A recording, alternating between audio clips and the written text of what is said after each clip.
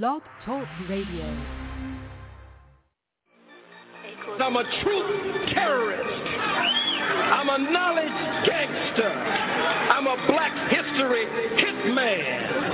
I'm a lie killer, urban gorilla. I gotta be a roughneck. Free the Black Panthers, FCBP, stand for Free the Black Panthers, and fuck the black police.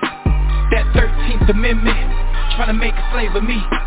You can lock my body, can't trap my mind, not forever be free. Okay, Free the Black Panthers, FCBP, stand for Free the Black Panthers, and fuck the black police. Feds infiltrated our movement for black leadership roles, but we still here, finna build here, up COINTELPRO. Show, they got me started, lion-hearted, I'm the new Mufasa. And I'm all about Umoja, first in Guzu Saba. Let's bring back the black families, we need our father. Single mama, son and daughter, that's root of the problem. Wise up, we rise up, unity so powerful. Black banks, black schools, black on, black power moves. You telling lies, you think this shit gon' be televised. Black power, be scared guys that be standing there like they paralyzed. We say fuck the system, cause we above the system.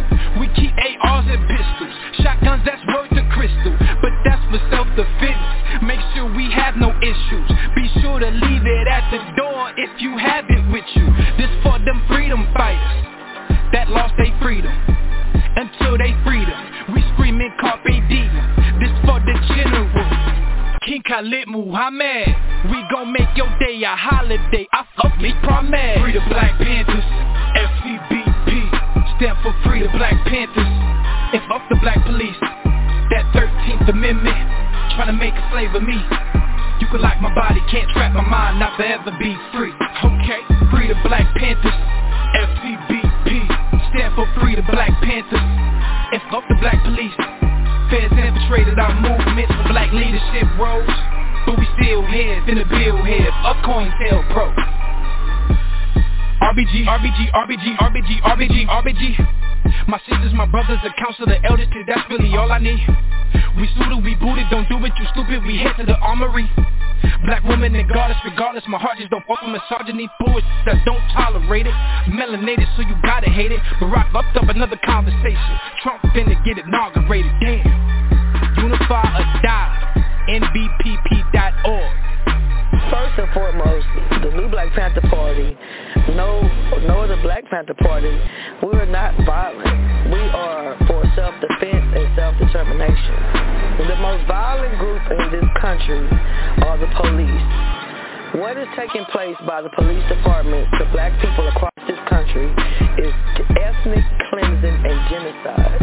It has escalated since the day that Barack Obama was inaugurated in 2008. We have a people who are only 13% of the population, yet we make up 80% of the prisons. We have 50% unemployment rate in the black community, and it's actually even more than that because they're not counting our people that are in the prisons. The 13th Amendment says you cannot be made a slave or indentured servant unless you commit a crime. The 14th Amendment forced our people to be subjects of this government. We never had any say in that. We need our own nation. I thank the gentleman. It is clear that there's a new day on the Committee of Ed and Labor. And that committee, led by Chairman Scott, has shown itself to be the People's Committee. And I'm delighted that his longstanding membership with the Congressional Black Caucus has shown that his work is for all of America, but through the Congressional Black Caucus, he has helped and elevated families who have suffered because of racial discrimination, because of economic inequities. He has been focused, and certainly I want to credit him again with the work that has been done on HBCUs. I can assure you with HBCUs in Texas, everywhere I go, they are taking note of the increased funding that has allowed them to do issues or handle matters with physical infrastructure, scholarship, the new Pell Grant.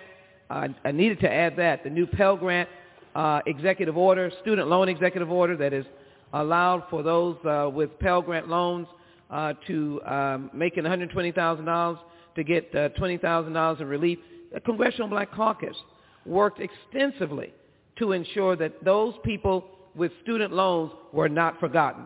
Let me say it again. We work without ceasing to ensure that individuals who were overburdened with student loans couldn't get down payments for housing and other matters for their quality of life. We were ensuring that we were in the front, if you will, to continue to advocate for student loan reduction. Let me just say this as I prepare to yield to my dear friend on the floor here. As the poet Langston Hughes reminds us in his famous poem, Mother to Son, that life in America for African Americans ain't been no crystal stair. And what I would say is that the goodness of this message is that in spite of it all, African Americans have put on uniforms and fought their battles on behalf of this nation. African Americans are great lovers of this country, and they're great patriots. African Americans have worked in every level of government. They have, of course, been individuals that worked, as some would say, at the bottom of the totem pole, meaning every manner of work they have done. And they have been African Americans who were enslaved, who helped build the White House and the very building that we're in, never to hold the anger of their station in life, but continue to work to insist on a better quality of life for their families. So it is very much important to take note of the bills that we have been able to do as individual members of Congress. And so I'm just going to cite H.R. 7566, Stops Human Trafficking in Schools, that I introduced, and then, of course, working with an amendment to the Workforce Innovation, ensuring HBCUs full access to job skills training, amendment to H.R. 8294, the Transportation, Housing, and Urban Development Appropriations Bill, to ensure that HBCUs had specific work. It supports the work of the National Institute of Food and Agriculture by increasing the funding by $2 million. And then I want to finish more deeply on the H.R. 40. And that bill is much exhibited, as I've been on the floor before, with this slave and his back, and the welts on his back from a whip. This was the life of slavery in America. And I just read recently of Germany's response to aging Holocaust victims, which I applaud, providing millions of dollars to respond to their pain, just recently. And so in the course of the commission to study slavery and develop reparation proposals, it will give America a moment of healing. We've been hearing this discussion across the nation and across the world. Most recently, of course, in the halls or the places in Great Britain. But for America to take that stand, that the discussion is worthy, that the study is worthy, that the idea of what kind of proposals would come about, what inclusive ways will we deal with the recognition of over 2 centuries of slavery, unpaid, no insurance, no workman's comp, no days off, from sunup to darkness, beat by the whip, as the slave narratives in 1939 told us. The stories are powerful. Ripped away from our families, made families, husband and wife and children, and then you would hear the pleas in the slave narratives when they say, "Come home, husband. They're about to sell me and the children in different ways, in different places." It happened to slaves all the time. I was honored and humbled to meet the survivors of the Wall Street Massacre. It happened in 1921. Those people were, in actuality, some even former slaves, but mostly descendants of the most recent people who were slaves. The most recent. Their ancestors or their mother might have been a slave, but they built a Wall Street, but yet it could not survive because of racism and discrimination. So, to heal our land, the Congressional Black Caucus has worked in many ways to heal our land. And I'm grateful of their advocacy for just a fair and simple study and assessment of what we should do to repair what occurred 2 centuries and continues even today. The story is long about the inequities of the GI Bill, redlining, the discrimination in voting, in the criminal justice system, the basis of wealth, so distinctive between other populations in this country. So I want to thank the Congressional Black Caucus for the extensive legislative history that it's had over the 117th Congress, and it really is my privilege, Madam Speaker, to yield the remaining of my time to speak about the accomplishments of the Congressional Black Caucus to our dear colleague and friend who has shown himself a leader, and that is Congressman Troy Carter of Louisiana. Recognized.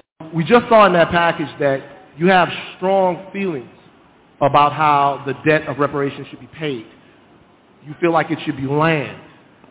Yeah. Why do you feel like that's the answer? I think it's a culmination of things, but I think that if you're not asking for land as a big part of that maybe you're off course. If Bill Gates, who makes all his money off microchips and computers, is now trying to be the largest landowner in the United States, you know, if you want a good sense of where to find some food, follow a hungry dog. You know, if Gates want land, why aren't we 54% of all African Americans live in the South? We know we were enslaved here. We know we built the economy of the South. We know we were the cornerstone of the South, said by Alexander Stephens, the vice president of the Confederacy, who Stephens County is named for, said the cornerstone of the Confederacy is slavery.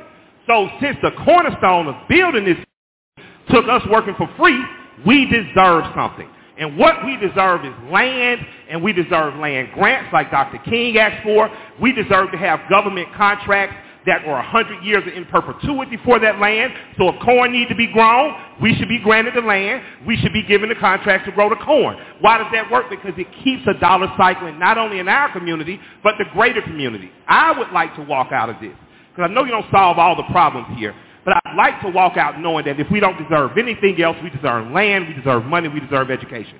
And the only other thing is, there has been, and I got to credit Yvette Cardinale for saying this, her and Antonio Moore, that without something in terms of perpetuity, without some money, without some political policy, without some change, then it all equals nothing. So we need to push the line locally like what's happening in California, because once one state breaks makes them break the bank, then it's easier to repeat. But if you in Mississippi, Florida, Alabama, Tennessee, the Carolinas, Louisiana, Texas, you deserve your fair share of land. What about everybody else? Y'all can give it up for that, of course.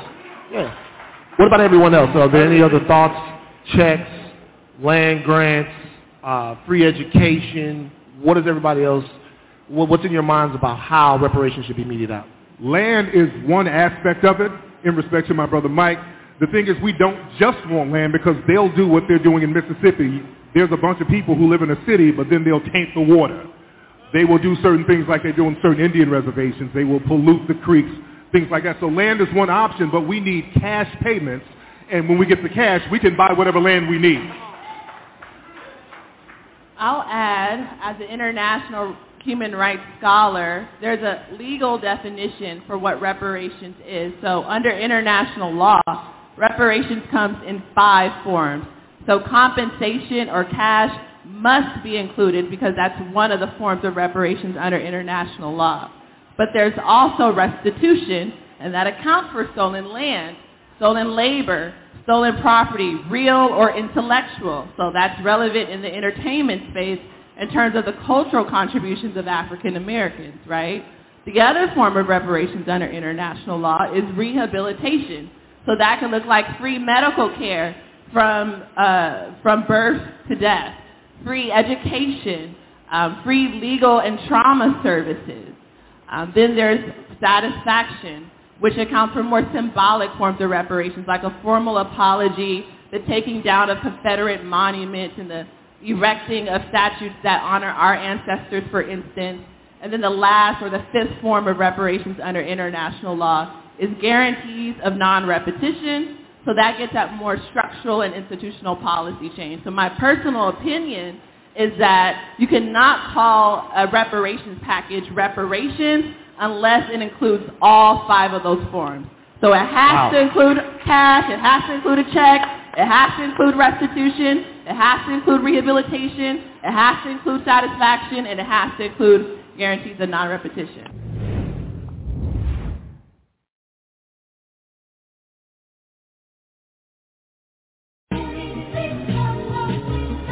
Well, a lady pinned me in her hair.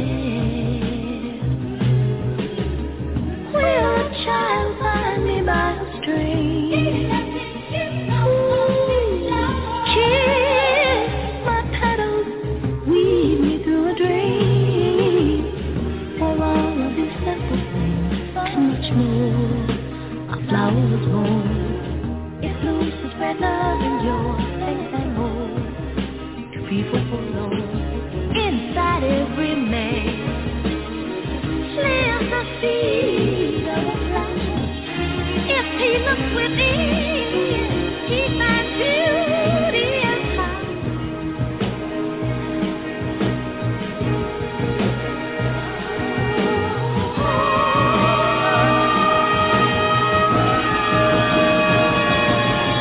Ring on the bell, ring it, bell, the bell.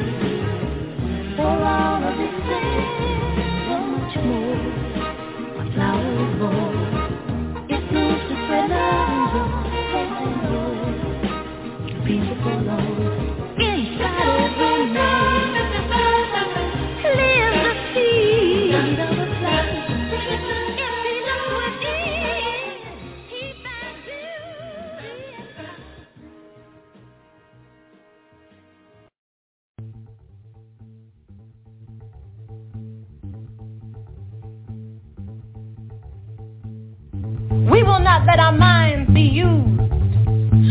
We will not let our minds be used in this wicked world. We will band together.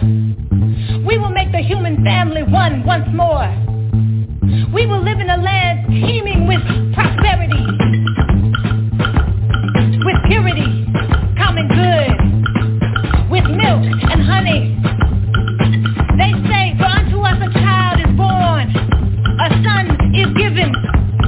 But our child is missing, plastered onto every lamppost and stop sign across America, no less the world. In red, bold typeface it reads, kidnapped. We shall reclaim our joy. We shall muster our strength. Through millennia, bathed in the tears of 1,000 ancestors, we shall rise. As it was in the beginning, so too shall it be in the end.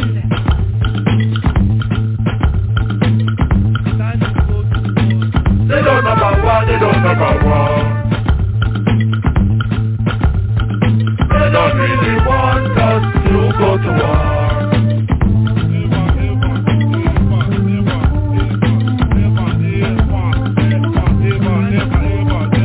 They don't know about war, they don't know about war.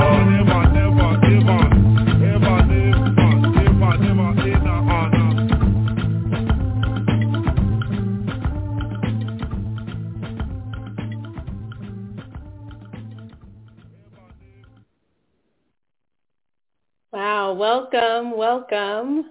My name is Ama, and I am an educator and an advocate and a poet and a parent of kids in the Los Angeles Unified School District. And I've also had the blessing to work with the California Reparations Task Force and several community-based organizations to hold listening sessions across the state of California to hear diverse Black voices on the topic of reparations. And that's really how I got to know and work with the big hearts and the big team at OBI, Othering and Belonging Institute. Thank you for hosting us. They held some really important dialogues in the Bay Area to really help inform the work, the priorities of the California Reparations Task Force, along with several other community-based organizations, some of whom I know are joining us today for this conversation. OBI envisions a world where everyone belongs, and not just in name, not just lip service. Everyone belongs, and we see that within our communities, within our systems, within our structures that really shape how we live and work and love, and that's locally, that's nationally, but that's also globally. You know, we are in a very defining moment in the reparations movement, a long time coming moment that is a movement. And OBI leaders, Stephen Menendian, as well as John A. Powell, have given testimonies in support of reparations in the state of California. Jovan Scott Lewis, who is an OBI scholar and California Reparations Task Force member, studies this topic, has written about it, spoken about it, and helped shape a lot of this work as well. And we've been listening to diverse Black voices on the topic of reparations. And so we know that there are diverse and there are differing views on the design of potential reparations policies. Some sharp disagreements that have emerged include specific harms to be remedied, who should qualify, the form of reparations, and the entity providing reparations.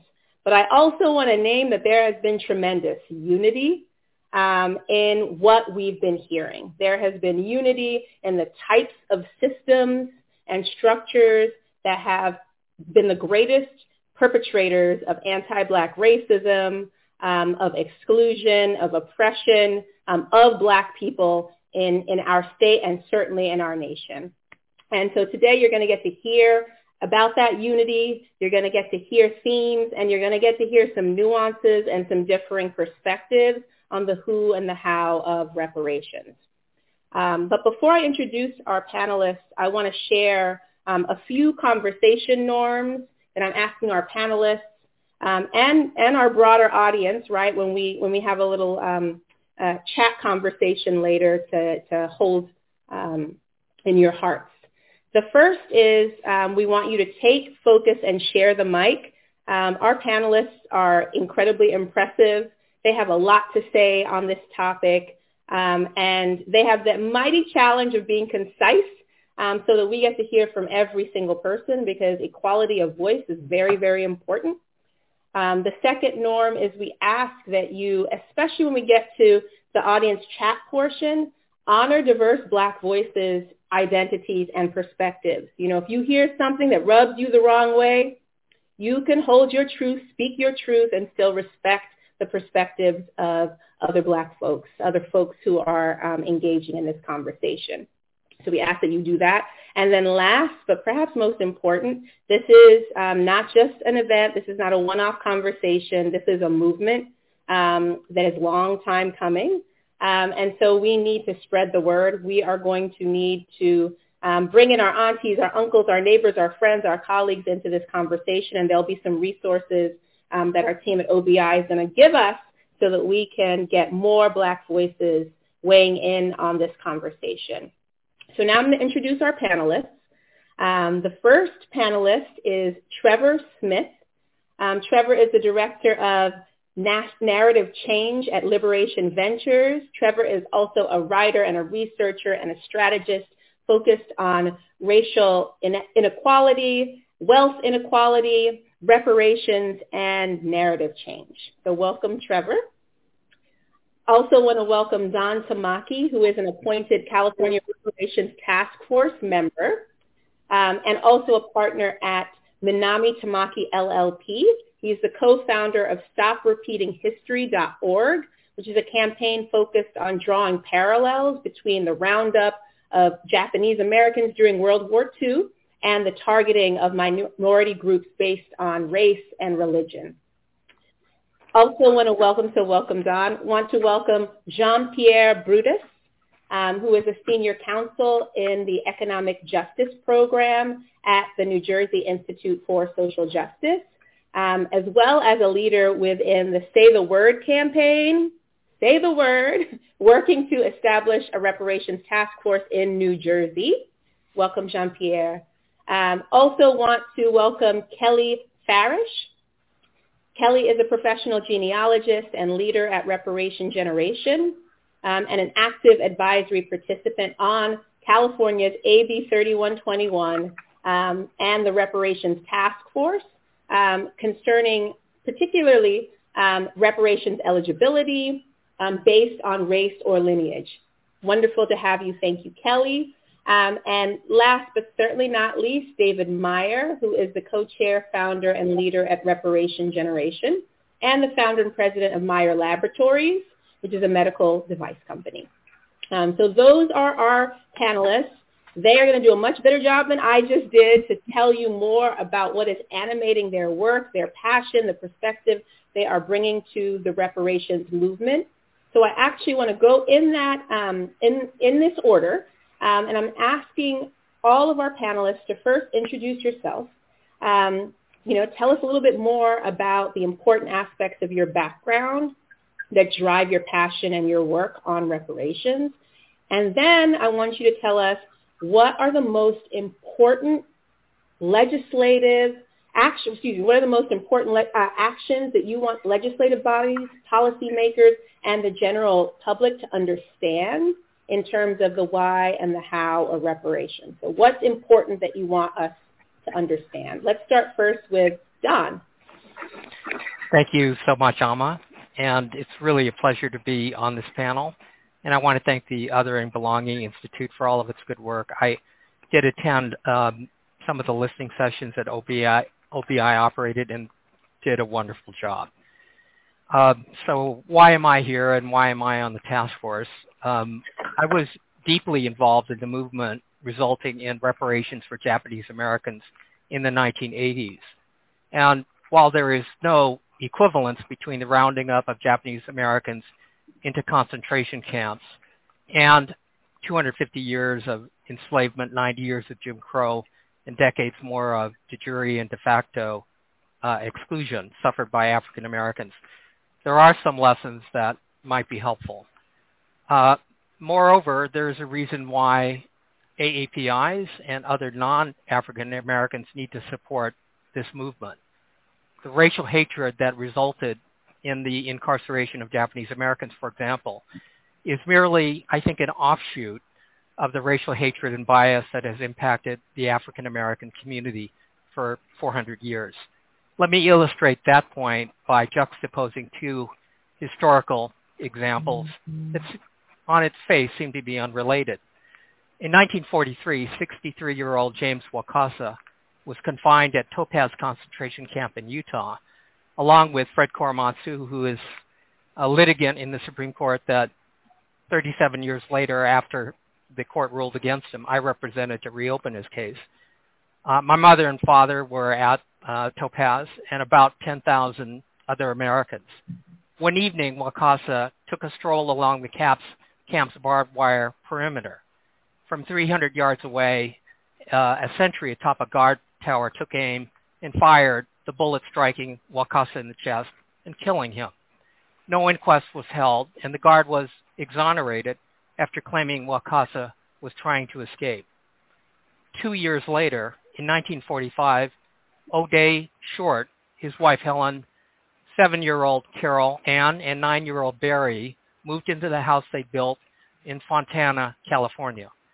Sheriffs warned Short they should go back to their black neighborhood. His real estate agent advised, "Vigilantes had a meeting here last night, and if I were you, I'd get my family out of here." 2 weeks later, an explosion engulfed the house. Neighbors saw Helen try to beat down the flames, consuming her children. All family members died. The San Bernardino County District Attorney said it was an accident. The California Attorney General concluded no evidence of vigilante activity could be found in Fontana, other than the fact that these events occurred within 2 years of each other. What ties them together? I would argue that the hate resulting in the deaths of James Wakasa and the Odell Short family has its origins in the racism that propped up the institution of slavery and its aftermath. Slavery has existed for thousands of years, but it was only in the past 400 to 500 years that white Europeans developed a type of enslavement based on skin color to justify permanent multi-generational subjugation upheld by a culture of white superiority. Once the culture of 1619 used race to dehumanize people to the level of pigs and goats, in the words of Martin Luther King, thingifying them, then the most heinous crimes against humanity could follow without a second thought. Following the end of slavery, this cultural norm, valuing white lives above all others, morphed into forms of hate that put a target on the backs of not just African Americans, but other people of color, including James Wakasa. Simply put, if you can thingify black people, then demonizing other disfavored groups is easy.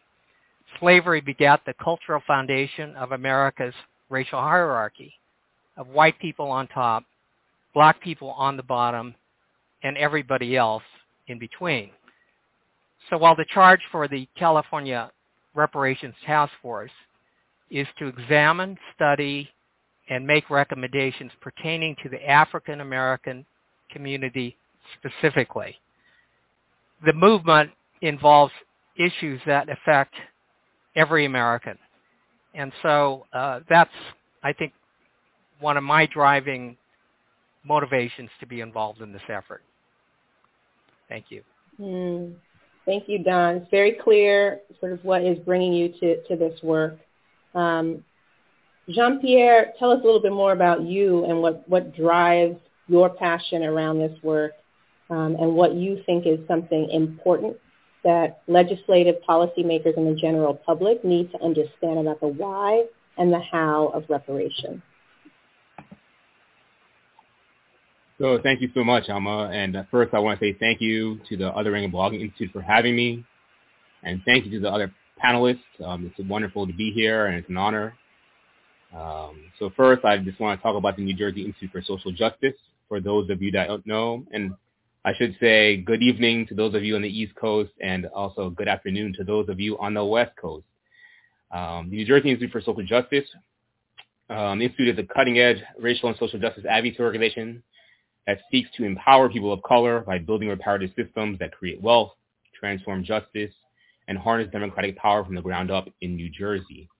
You can go to njisj.org to find out more about the Institute. Now, in regards to why I myself am involved in this work. So first, my upbringing, and two, about my training and my formal training and my work.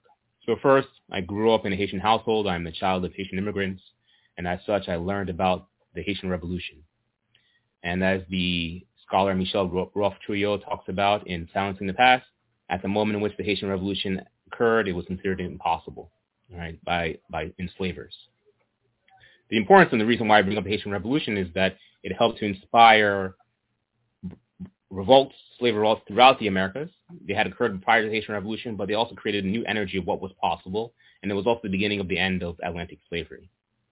But with the end of the Haitian Revolution, the enslaved people who had fought for their freedom were forced to repay the masters. Reparations really went to the wrong people, right? And it fundamentally cratered the Haitian economy and destabilized the country. That's one. Two, I've been formally trained in African American studies and in law. I've had the good fortune of being trained by scholars who have taught me to think critically and deeply about race, about racism, about empire, about colonialism, about slavery here in the United States and throughout the Americas and throughout the Black diaspora. And so it's provided me with a different point of view, a different set of insights. It's helped me to think deeply and thoughtfully about these issues. Now, in terms of the why and the how, what I would like legislators to think about reparations. I'll keep it in particular to New Jersey. I will point out that so many of you may not know that New Jersey was called the slave state of the North.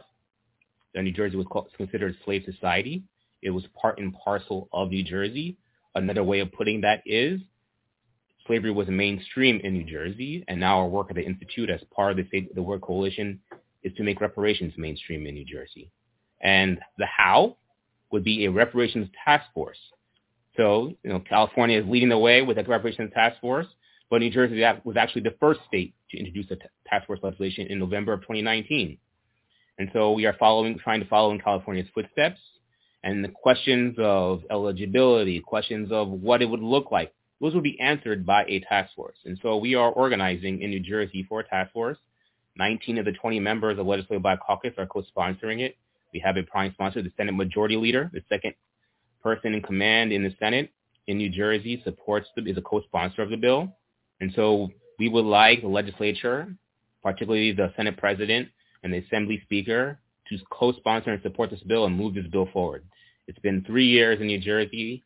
It's been, much more time than California. It's now time to pass this bill. We're just asking for a conversation and for these legislators to say the word reparations and study the institution of slavery in New Jersey, and also repair the harms of the aftermath of slavery in New Jersey.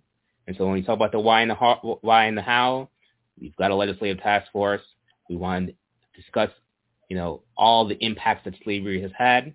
Many of you may not know this, right? When you think of New Jersey as being perhaps a progressive state or a prosperous state, there are essentially two New Jerseys. 300,000, that's the racial wealth gap in New Jersey, one of the largest in the country, almost double the national average. In New Jersey, the median white family has a median wealth of $320,500, and for black families, that's $17,100. The massive racial wealth gap, and also the infant mortality rate in New Jersey is one of the highest. It has a 3-to-1 ratio between white mothers and black mothers. And so New Jersey has a lot of disparities that are overlooked because it's a northern state and because people don't realize that slavery was endemic to New Jersey. So thank you very much. Thank you, Jean-Pierre. That's sobering, and I can't overstate enough how hard it has been for lots of folks, particularly non-Black folks, to even just say the word reparations. So thank you for making that a campaign. So let's actually hear from David. I want to hear a little bit more. Actually, first let's hear from Trevor, and then we're going to hear from David, and then we're going to hear from Kelly. So Trevor, tell us about yourself. What drives your personal, professional, political passion around this work, and what you think is important for decision makers and the public to understand in terms of the why and the how of reparations. Yes, thank you so much, Amma. Also, thank you to the Othering and Belonging Institute for holding this space today. It is such an important space, and it is a real pleasure and honor to be here today. My name is Trevor Smith. I'm the Director of Narrative Change at Liberation Ventures. We are a field catalyst and a movement support organization dedicated to supporting the reparations movement. So as I said, it is an honor to do this work and build on the legacy of so many people, from Belinda Sutton, who sued her former enslaver for restitution and won, to Queen Mother Moore, who traveled the country to receive over 1 million signatures from Black folk in support of reparations. This is a long movement, a movement that is older than the United States itself. I am also here because of the lives that we have lost that are in my heart every day. Trayvon Martin, who was the same age as me when he was brutally murdered, I was the same age as him when he was brutally murdered. Alton Sterling, Mike Brown, Eric Garner, Sandra Bland, Breonna Taylor, Tamir Rice, Emmett Till. The list goes on and on. So all of those folks whose lives were lost, in my eyes, were lost because of our understanding and our perception of Blackness. Our narrative about Blackness and how, as the way Dawn put it, has always sought to dehumanize Black people and solidify the racial hierarchy that has always existed in the United States. So I am here in service of everyone who I named and the brilliant folks all over the country, including my good friend Jean-Pierre, who are leading the charge on the city, state, and federal level in order to make federal reparations a reality. I'm just truly in awe of the movement and the time we are in, and I'm just so glad to be a witness and hopefully a dutiful servant. So my background is in communications, media strategy, and over the past few years, I've been focused on the topic of narrative change. So I was very gratefully tapped by Dr. Darity a couple of years ago to write a chapter that explored how anti-Black stereotypes have played a role in blocking wealth creation in the labor market and the housing market for Black people. I looked at the ways in which media conglomerates have profited off of anti-Black stereotypes from the minstrel show era to today, and then now have profited off of Black culture once they can no longer directly profit off of anti-Blackness. So what I would want legislatures, policymakers to know is that reparations is a process. A process, in my eyes, that should include financial and non-financial components, much like we've seen in other countries. Reparations, in my eyes, must transform and shift how we perceive Black people in society. The work of reparations is also the work of reshaping national memory. Reparations is an economic project. Let's be really clear about that. We should close the Black-white wealth gap. But I also want to be really clear to policymakers, to legislatures, to anyone listening, that reparations is also a political and cultural project. And that's why I'm so focused on the topic of narrative change and really excited to be here. Thanks. Thank you. Thank you. I really appreciate that piece about reshaping national memory. It's so that we don't have to have folks hesitating to even say the word reparations. David, tell us about your background and answer the same question. Thank you, Alma, and I'm honored to be here and awed by the panelists with whom I've joined. And I want to thank the OBI for letting Reparation Generation spend some time today sharing a little bit about our project and reparations in real time. To understand my passion for this, I need to share a little bit about my story. I was born and raised in San Rafael, California, just north of the Golden Gate Bridge, in a white community that was segregated by design. I grew up in the 1960s and 70s within a small, strong Jewish community with a privileged middle-class life. I genuinely am proud of my family's stories and successes, and for much of my life, I felt my story and that of my family's embodied the Horatio Alger myth that anyone, through hard work, intelligence, and virtuous life, can achieve the American dream. I came to Berkeley in 1978, and I stayed. But over the years of living in the city and working on many different projects, both civic and local, within the diverse egalitarian mythology of Berkeley, I realized it was not true. Oscar Grant and Eric Gardner, Michelle Alexander, Isabella Wilkerson, and Ta-Nehisi Coates started me on a new course of learning. I began unpacking the more complete story of America, re-examining some of my family's mythology, painfully deconstructing some of my subconscious beliefs regarding Jewish exceptionalism, and deconstructing my own progressive liberalism, ultimately recognizing that the system of white affirmative action that had privileged me, my family, and the generations that look like me. As I saw more police murders, listened to more ridiculous history deniers, and watched events like Charlottesville, feelings were building. And then Ahmaud Arbery, Breonna Taylor, and George Floyd. So many emotions, so much confusion. I continued to read and write and circled and reflected on justice, repair, redemption, renewal, trying to find a path forward. However, what really got me to act was my adult daughter. She was sitting at our Sunday supper table, having just been to a BLM demonstration in Oakland. An interested father, I was sitting asking all kinds of questions, as I often do. But she just looked at me. She didn't say a thing. She didn't have to. Her look communicated everything. So, Dad, for all your progressive talk, for all your disgruntled upset, for all your hand-waving, what the hell are you going to do? She basically called me out, and rightly so. If you've ever had children, you know what that feels like. I basically fell from grace. So what do I want my fellow Americans and legislators to understand? I'm going to speak because I have much better policy people here than me. I'm just going to speak to my fellow white Americans. And I would like to share something that was shared with me regarding the fundamental truth about American chattel slavery and its afterlife vestiges, best expressed by Amos Wilson, a theoretical psychologist and Pan-African thinker, when he said, justice requires not only the ceasing and desisting of injustice, but also requires either punishment or reparations for injuries and damages inflicted by prior wrongdoing. If restitution's not made and reparations not instituted to compensate for prior injustices, those injustices are in effect rewarded, and the benefits of such rewards will continue to draw interest. I'll say that again. They continue to draw interest, to be reinvested, and to be passed on to their children.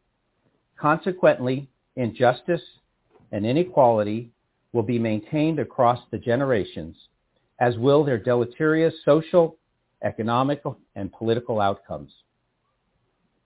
Over the next 20 to 30 years, as me and my generation pass, we will be leaving 70 trillion, with a T, dollars. America and all Americans will benefit from the redistribution of this wealth, with a major portion being redirected into the intergeneration of Black Americans who have been denied the opportunity to grow their wealth. So what drives my passion and my work comes back to my children and future generations.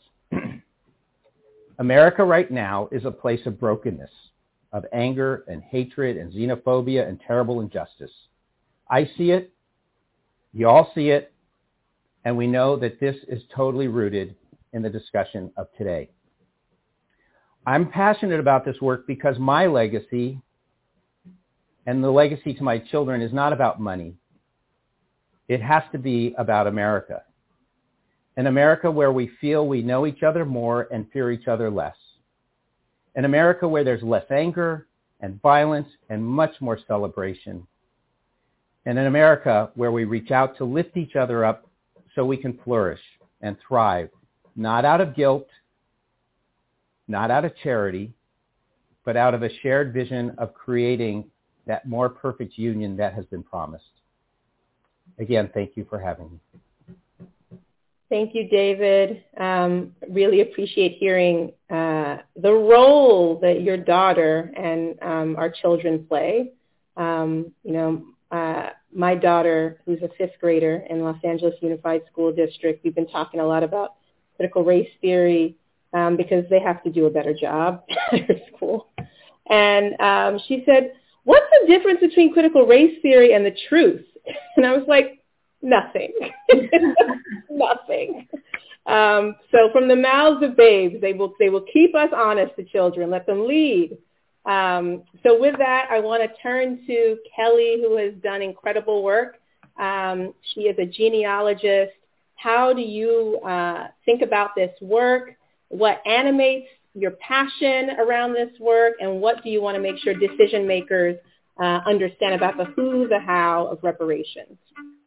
Yes, well, I will answer those questions. Thank you so much for having me. I am so grateful to be a part of this discussion today. And I would like to extend a heartfelt thank you to the Othering and Belonging Institute for inviting me and for creating this space for us to discuss the collaborative efforts surrounding reparative justice movements in the United States. The most important aspect of my background, driving my passion and work for reparations, stem from the deep connection I have with my own lineage as a descendant of American chattel slavery in the Deep South, and my work as a professional genealogist specializing in African American ancestry. Both branches of my maternal line, grandmother and grandfather, settled Greene County, Alabama between 1819 and 1840, building the towns of Eutaw, Pleasant Ridge, Clinton, Union, Mantua, Bologee, and Knoxville. Alabama officially became a state in 1821. The earliest of these ancestors, Alexander, was originally born in Virginia, 1795. At the tender age of 11, he was forcibly transferred with a band of slaves to Spartanburg, South Carolina, where he was purchased by old Samuel Morrow of the 96th District. He lived in Spartanburg between the ages of 11 and 24 and had a wife and 2 small children there. When Samuel's son, William, decided to take advantage of land grants offered in the Alabama Territory, he took enslaved men from his father's inventory, men whose skill sets ranged from bricklaying to blacksmithing. Alexander was one of those men. After arriving in Greene County, he had more than 26 children and was married more than 5 times. He was 70 years old when he was freed from slavery in 1865, and 72 when he was included on the voter registration list. In 1880, he can be found living in the same slave quarters he built, in a town his labors grew. And I know for a fact that none of the street names that bear the name Morrow or the buildings or landmarks are referring to him. Through the generations of Alexander came his son William, called Buck, born 1855, the 2 of them transforming in distinction and title from enslaved to freedmen. Buck's daughter, Teely Ann, born 1873. Her son, Percy Thompson Morrow, born 1894. His daughter, Mittie Ann Morrow, my grandmother, born 1919. Her daughter, Marie Hicks, born 1948. And me, Kelly, born in 1977. While the Emancipation Proclamation physically freed Alexander and his son, it would be another 100 years that the Civil Rights Acts were passed, making me the first generation of Alexander's descendants born with the same rights and privileges as white Americans. By that estimation, freedom, as it was imagined and described to Alexander, was just offered 57 years ago, making this conversation centered around reparative justice for the descendants of American chattel slavery very timely. Professionally, I spent 17 years as a financial advisor working for Fortune 500 banking institutions throughout Northern California, and I'm also currently now working as a professional genealogist, having demonstrated my civil rights at my prior employment. As an advisor, I witnessed firsthand the disparate treatment of African American clients and employees. And in 2017, I, along with 5 other colleagues spread throughout the country, led a class action lawsuit on behalf of Black financial advisors at J.P. Morgan Securities for its disparate treatment of the class. From that lawsuit, other abuses were discovered. In 2019, a New York Times article entitled, "This is What Racism Looks Like in Banking," highlighted the experiences of both African American clients and employees at the bank, which prompted the United States Senate, led by Elizabeth Warren, Sherrod Brown, Robert Menendez, Catherine Cortez, and Chris Van Hollen, to specifically write CEO Jamie Dimon to ask what he was doing about the racism and disparate treatment discovered in his banking system. After uncovering those injustices, I left the banking industry and went back to my original love of genealogy. I have helped over 75 African American families retrace their roots to the deepest parts of the southern United States.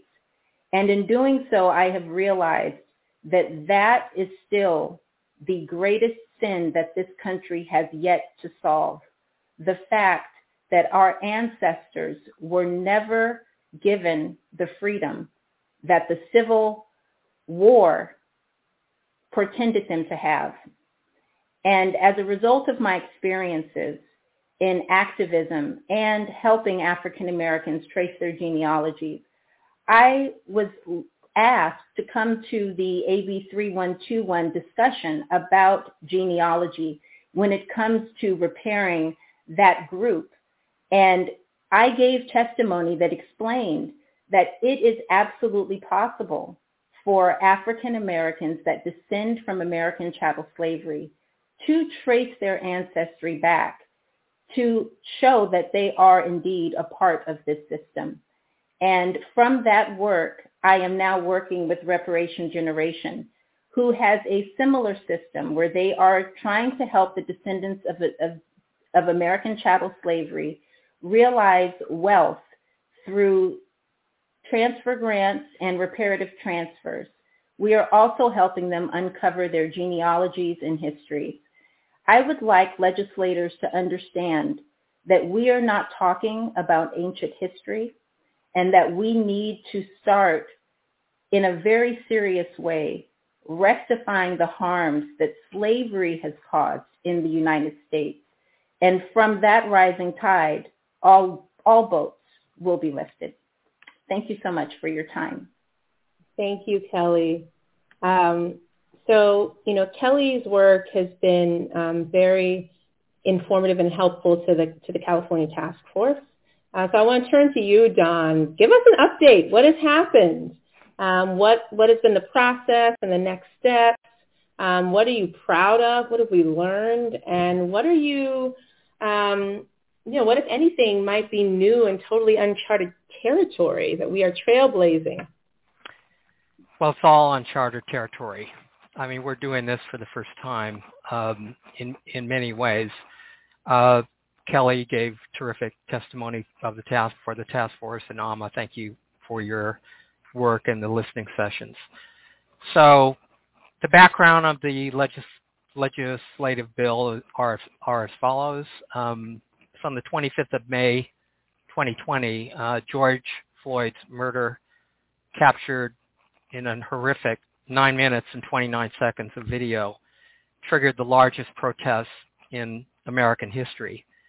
So by September of the same year, 2020, the legislature passed Secretary Shirley Weber's bill creating the California Reparations Task Force to study and develop reparations proposals for African Americans. 5 members were appointed by Governor Newsom, and 4 were appointed by the legislature.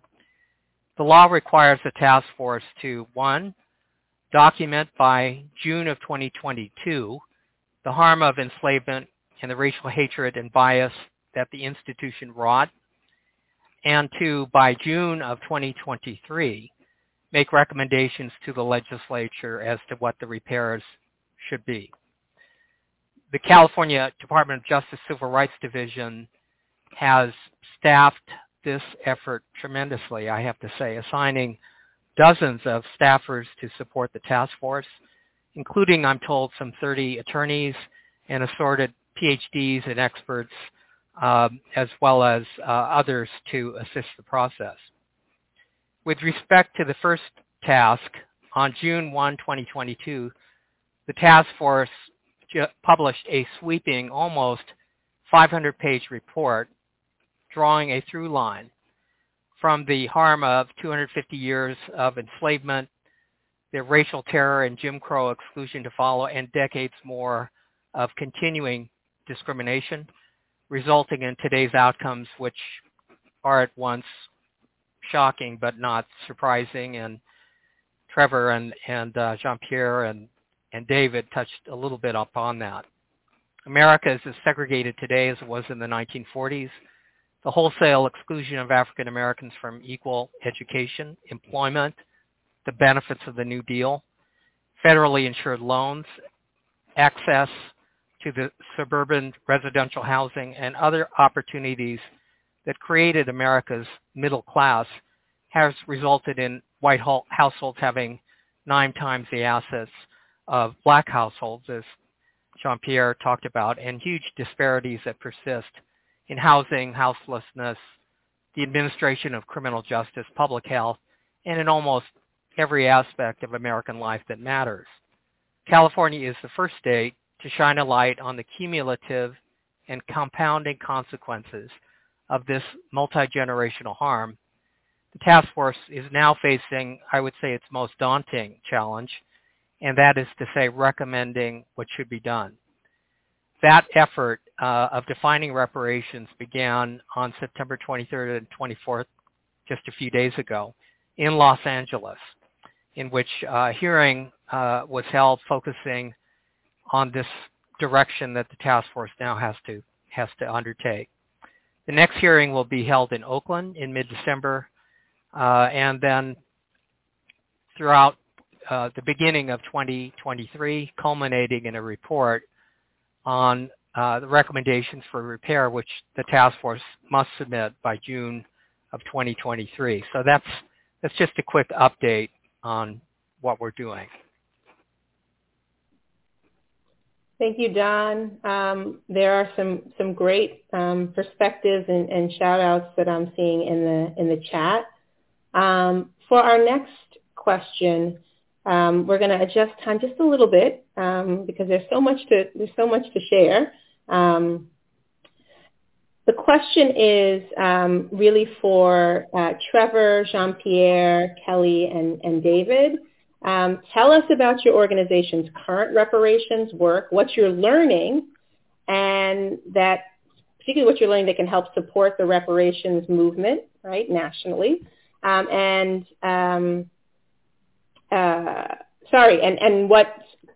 the question is, how do you see solidarity and bridging in your work? Oh, no, I'm sorry. Let me go back.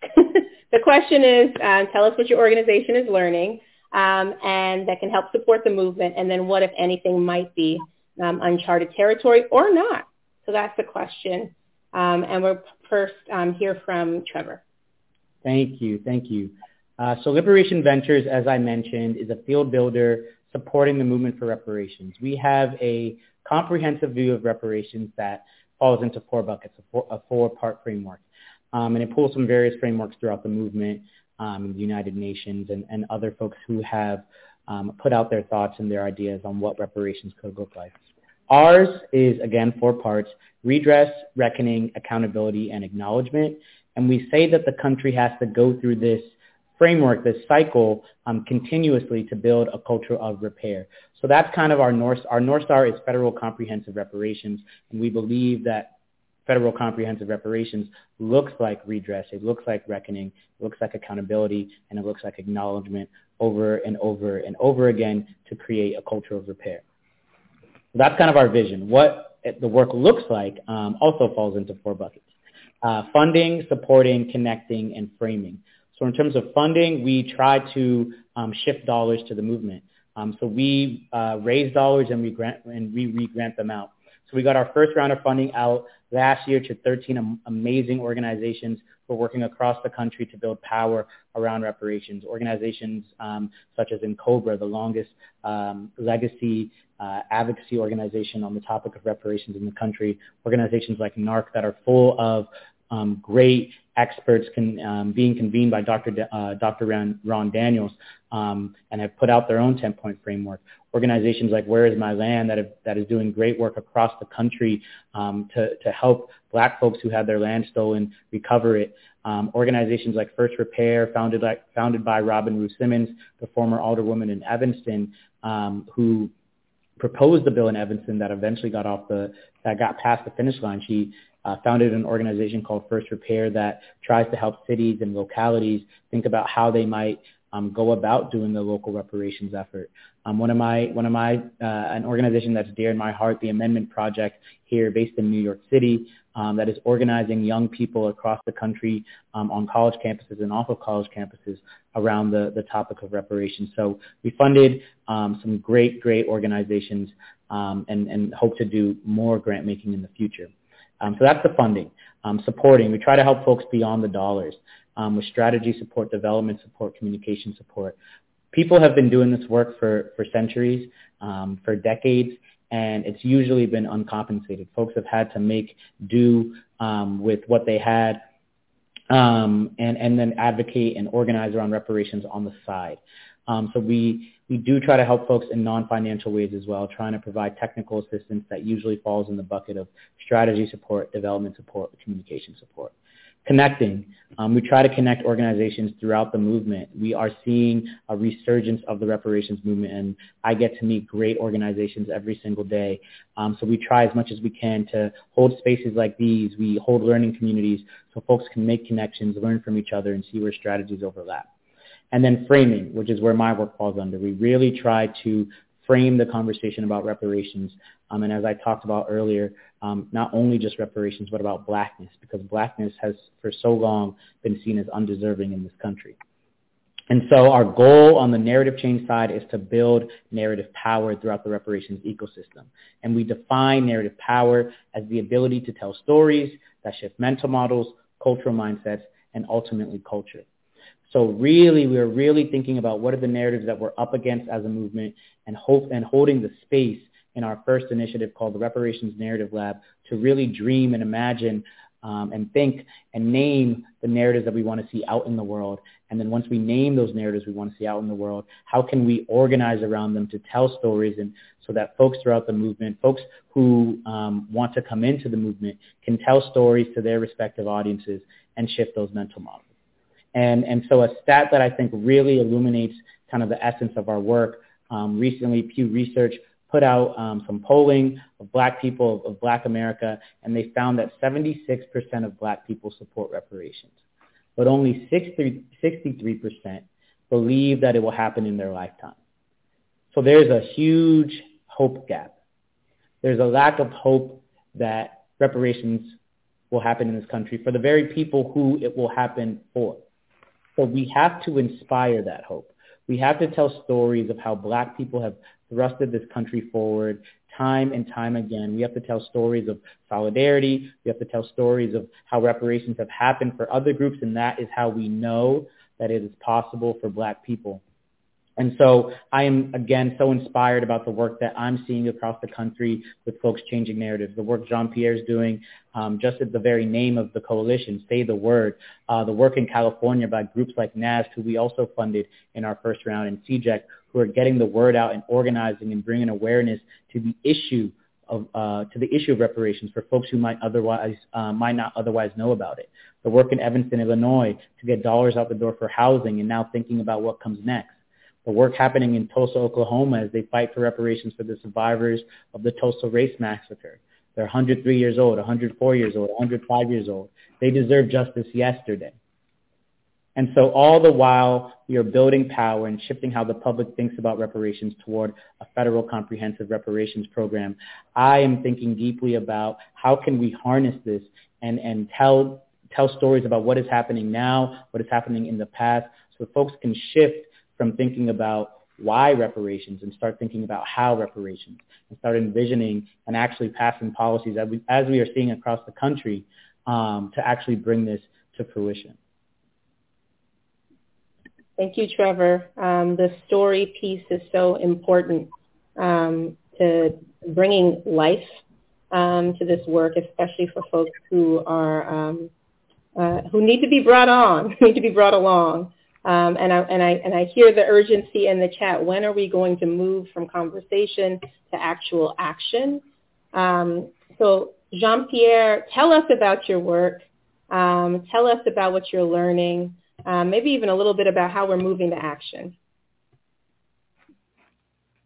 Sure, thank you.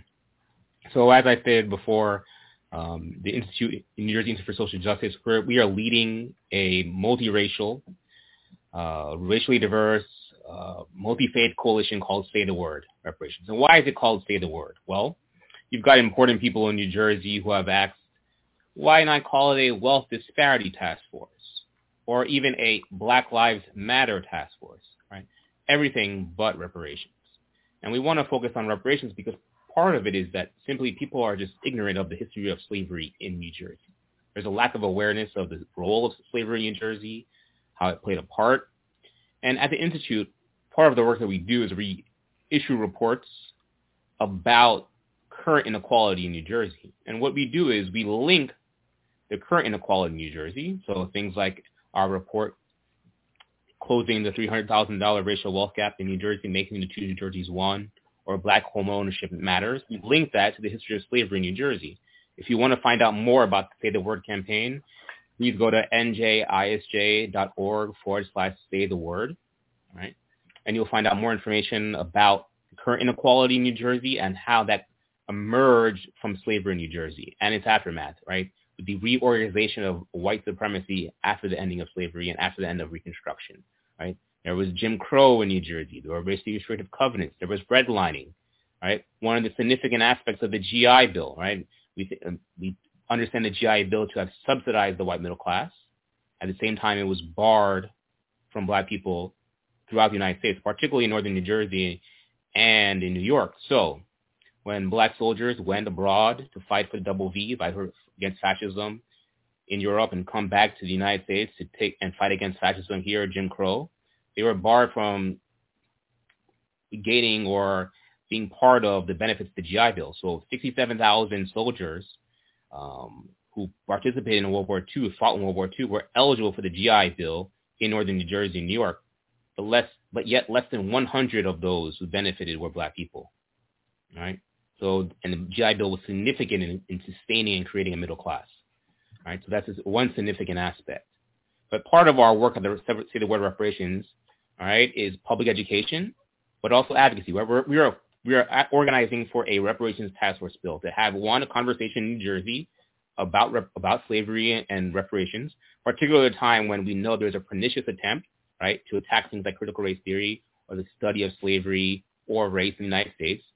And then two, to have a discussion about how we would repair those harms. And, my wonderful panelists have talked about how when the U.S. has focused on and invested in black people, it has helped everyone, right? I think that gets overlooked many a time, right? Because reparations is seen as being a specific thing or as limited, but it's not, right? It's going to have a profound effect. Yes, it's focused on black people. That's what reparations is about, repairing those specific harms.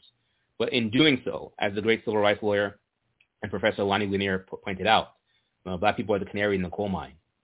Once you help black people, that's going to have a profound effect on the rest of the United States. So part of our work in the Say the Word campaign is to discuss that, articulate that. So what have we done? We've made phone calls to our legislators. We've texted them. We've set up meetings, right? Over 12,000 tweets and phone calls have been made by members of our coalition. We've also gotten 19 of the 20 members of the Legislative Black Caucus to co-sponsor the bill. The primary sponsor of the bill is the head of Legislative Black Caucus. We've gotten the Senate Majority Leader to co-sponsor the bill, right? And we know this is a long process. This doesn't happen overnight, and we're trying to get a majority of the members of both houses to support the bill. And we're following in, thankfully, California's footsteps, right? California has charted a path, and hopefully New Jersey can follow and be the second state in the country to do so. And so upcoming, we'll be holding a briefing for legislators and their staff to inform them of the contents of the bill, because you'd be surprised about how many legislators simply don't know what's in the bill. They don't know that the bill is designed to do, and I'll lay it out for you some of what's in the bill. It's designed to study slavery in New Jersey. That's the main thing, and come up with solutions, right, to repair the harm. So it will examine the extent to which the state of New Jersey and the federal government prevented, opposed, or restricted efforts of enslaved African people and their descendants to economically thrive upon the ending of slavery. It will examine the lingering negative effects of slavery on living black people in New Jersey.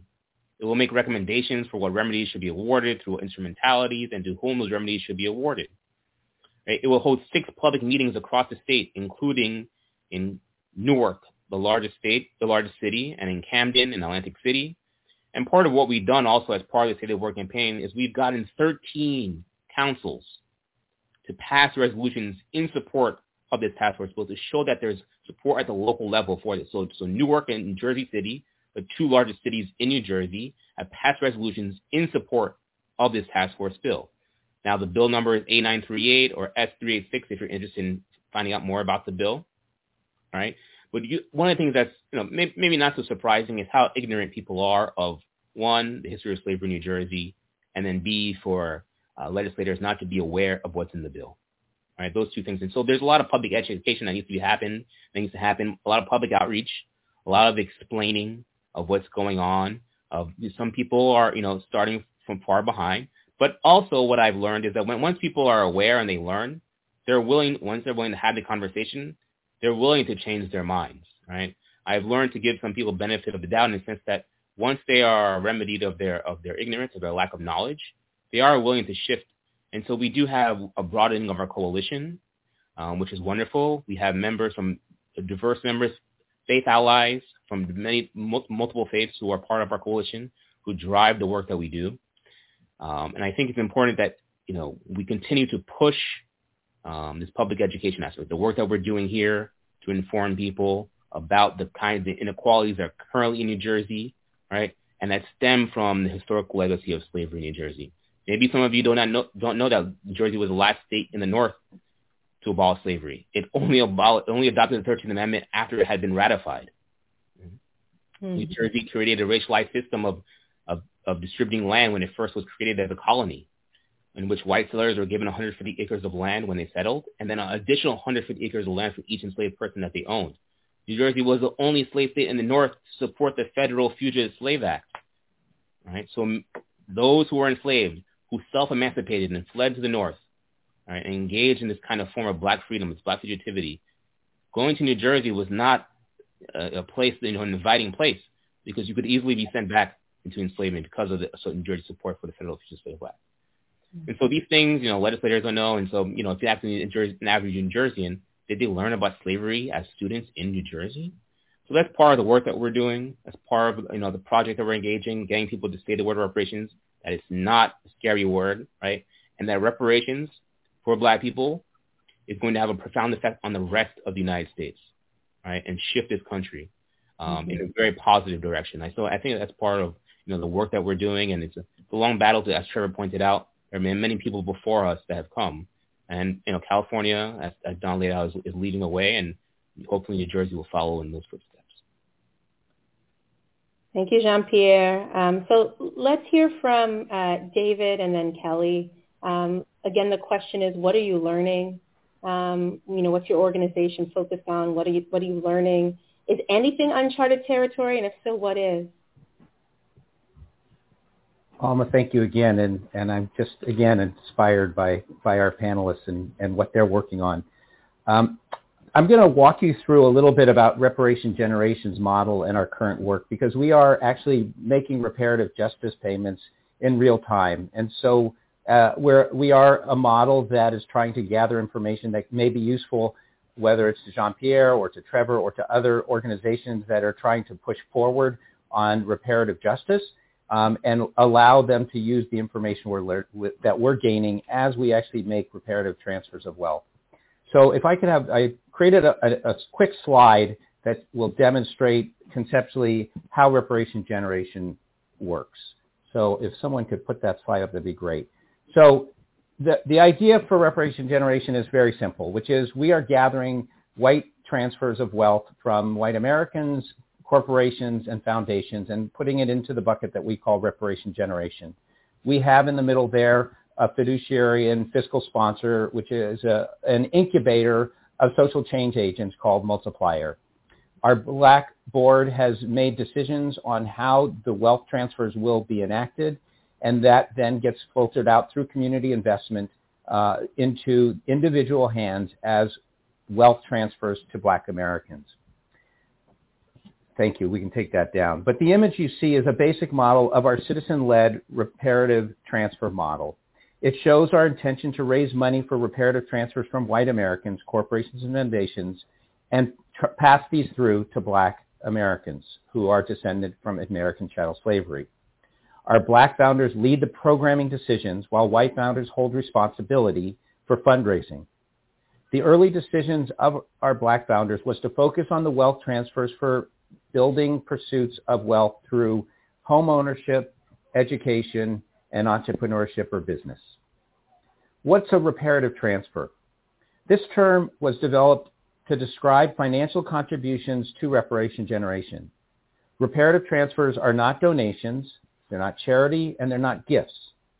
While we understand the importance of philanthropy in advancing valuable programs and causes, making a reparative transfer is a conscious and intentional acknowledgement of our history, of our wrongs, and a moral payment.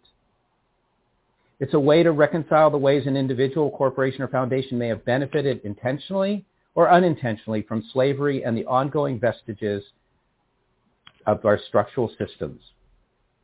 Reparative transfers are to be made to all Black Americans, descendants of formerly enslaved people, regardless of their income status. Reparative transfer contributions and reparative transfer grant recipients are all valuable co-learners and co-truth tellers and co-creators in our model. Other core values for reparation generation include a lot of what Trevor mentioned, which are the principles that the UN Council, the UN came forth with in regards to reparations. It includes truth, justice, racial healing, and of course, as many other organizations say, the commitment to non-repeat. These are all parts of our model. All Americans will experience a positive individual and societal benefit from racial wealth equity. This is something that policymakers are advocating and we all believe, and our model is trying to demonstrate and trying to create data to support that. Reparative transfers are not a substitute. I repeat, they are not a substitute for a comprehensive federal reparations program that must be implemented to ensure all Black American descendants of the formerly enslaved people of this country receive redress. We're a model. We're trying to demonstrate and trying to gather data. Another core value is evaluate. Evaluate, evaluate, evaluate. And we're fortunate enough to have partnered with people from UC Berkeley in creating our modeling program and our evaluation program that have helped us come to understand the impact of our intentions and make positive changes as we go back forward. As we learn, we are developing an understanding of what we call critical elements of reparations in action, or what we call CERIA. If you're interested, we're happy to share what we find, and we will be publishing as we go.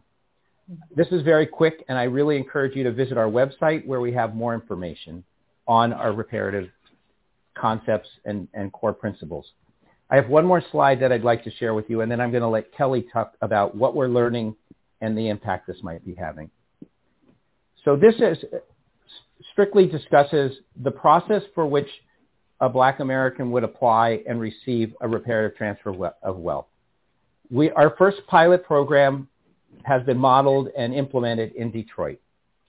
Reparation Generation's application process is made available only on our website. People learn about Reparation Generation's program through the website, through local PR campaigns, media feeds, social media platforms, as well as communications from local banks and members of the Detroit Realtist Association, which is an affiliated member of the National Association of Real Estate Brokers. Now here, let me just mention that our first pilot project was specific to the transfer of wealth in the process of buying a home. So this was our first element. So the receipt of a transfer grant by a recipient was predicated on them buying a home. However, it was not necessarily for the purchase of a home. It was part of a wealth transfer. Thank you. You can take that slide. Now, this just walks through actually how they go through it. They submit an application to Reparation Generation. Within a very short period of time, they go to get a response from their application. If they get the green light, they then begin preparing the documents needed to complete the home purchase. David, yep. This is very important, and I want to make sure that Kelly gets a chance to really dig in. Yep. So Kelly, if there's any additional context you want to share on this, but really the floor is yours. Please share. Okay. Thanks, David. Perfect. That's great. Thank you, and I'll let Kelly share what we've learned.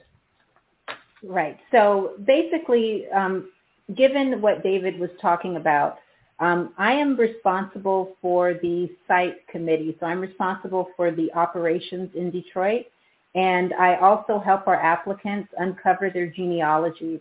And the first thing that we learned when I was invited to join Reparation Generation, it was because they needed help with applicants not being able to trace their lineage. It was a difficult process for them. We have a lot of millennials and Gen Z people that are and our program is based in Detroit, and they don't know their family outside of Detroit. So when I came in, I started helping them go through that genealogy journey. And every person that I've helped, we were able to uncover an enslaved ancestor and continue their application that way. Another thing that we're learning is that there's a big conversation about what reparations will eventually look like. Will it be just cash payments, or will it have programmatic components?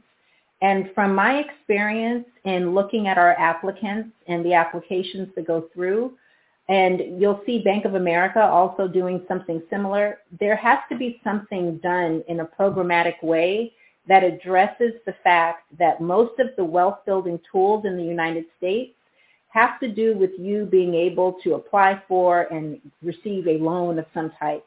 And that means that you have to have consistent income. You have to have great credit scores. There are all of these things that are in the way of African Americans actually being able to take the money that we give them and go and build wealth with it. So what we're noticing is that just in our program, cash payments by themselves, they should be coupled with programmatic relief. And the third is that we started this process not knowing if white Americans were willing to also, and in addition to talking about the issues that we're having in race relations, if they would fund reparative transfers, because the state of California is eventually going to ask the state whether or not this is something that they will contribute towards, or that they want their tax dollars to go towards. And what we found is through the house parties that we have given in Berkeley, so it's a gathering of people that discuss race relations and their part and their privilege, 167 patrons so far has given over $500,000 to our efforts. So we believe that it is white Americans are ready to enter into this exercise. We believe that the genealogy component is very doable, and we also see that reparations should be coupled with programmatic relief as well as cash payments. Thank you.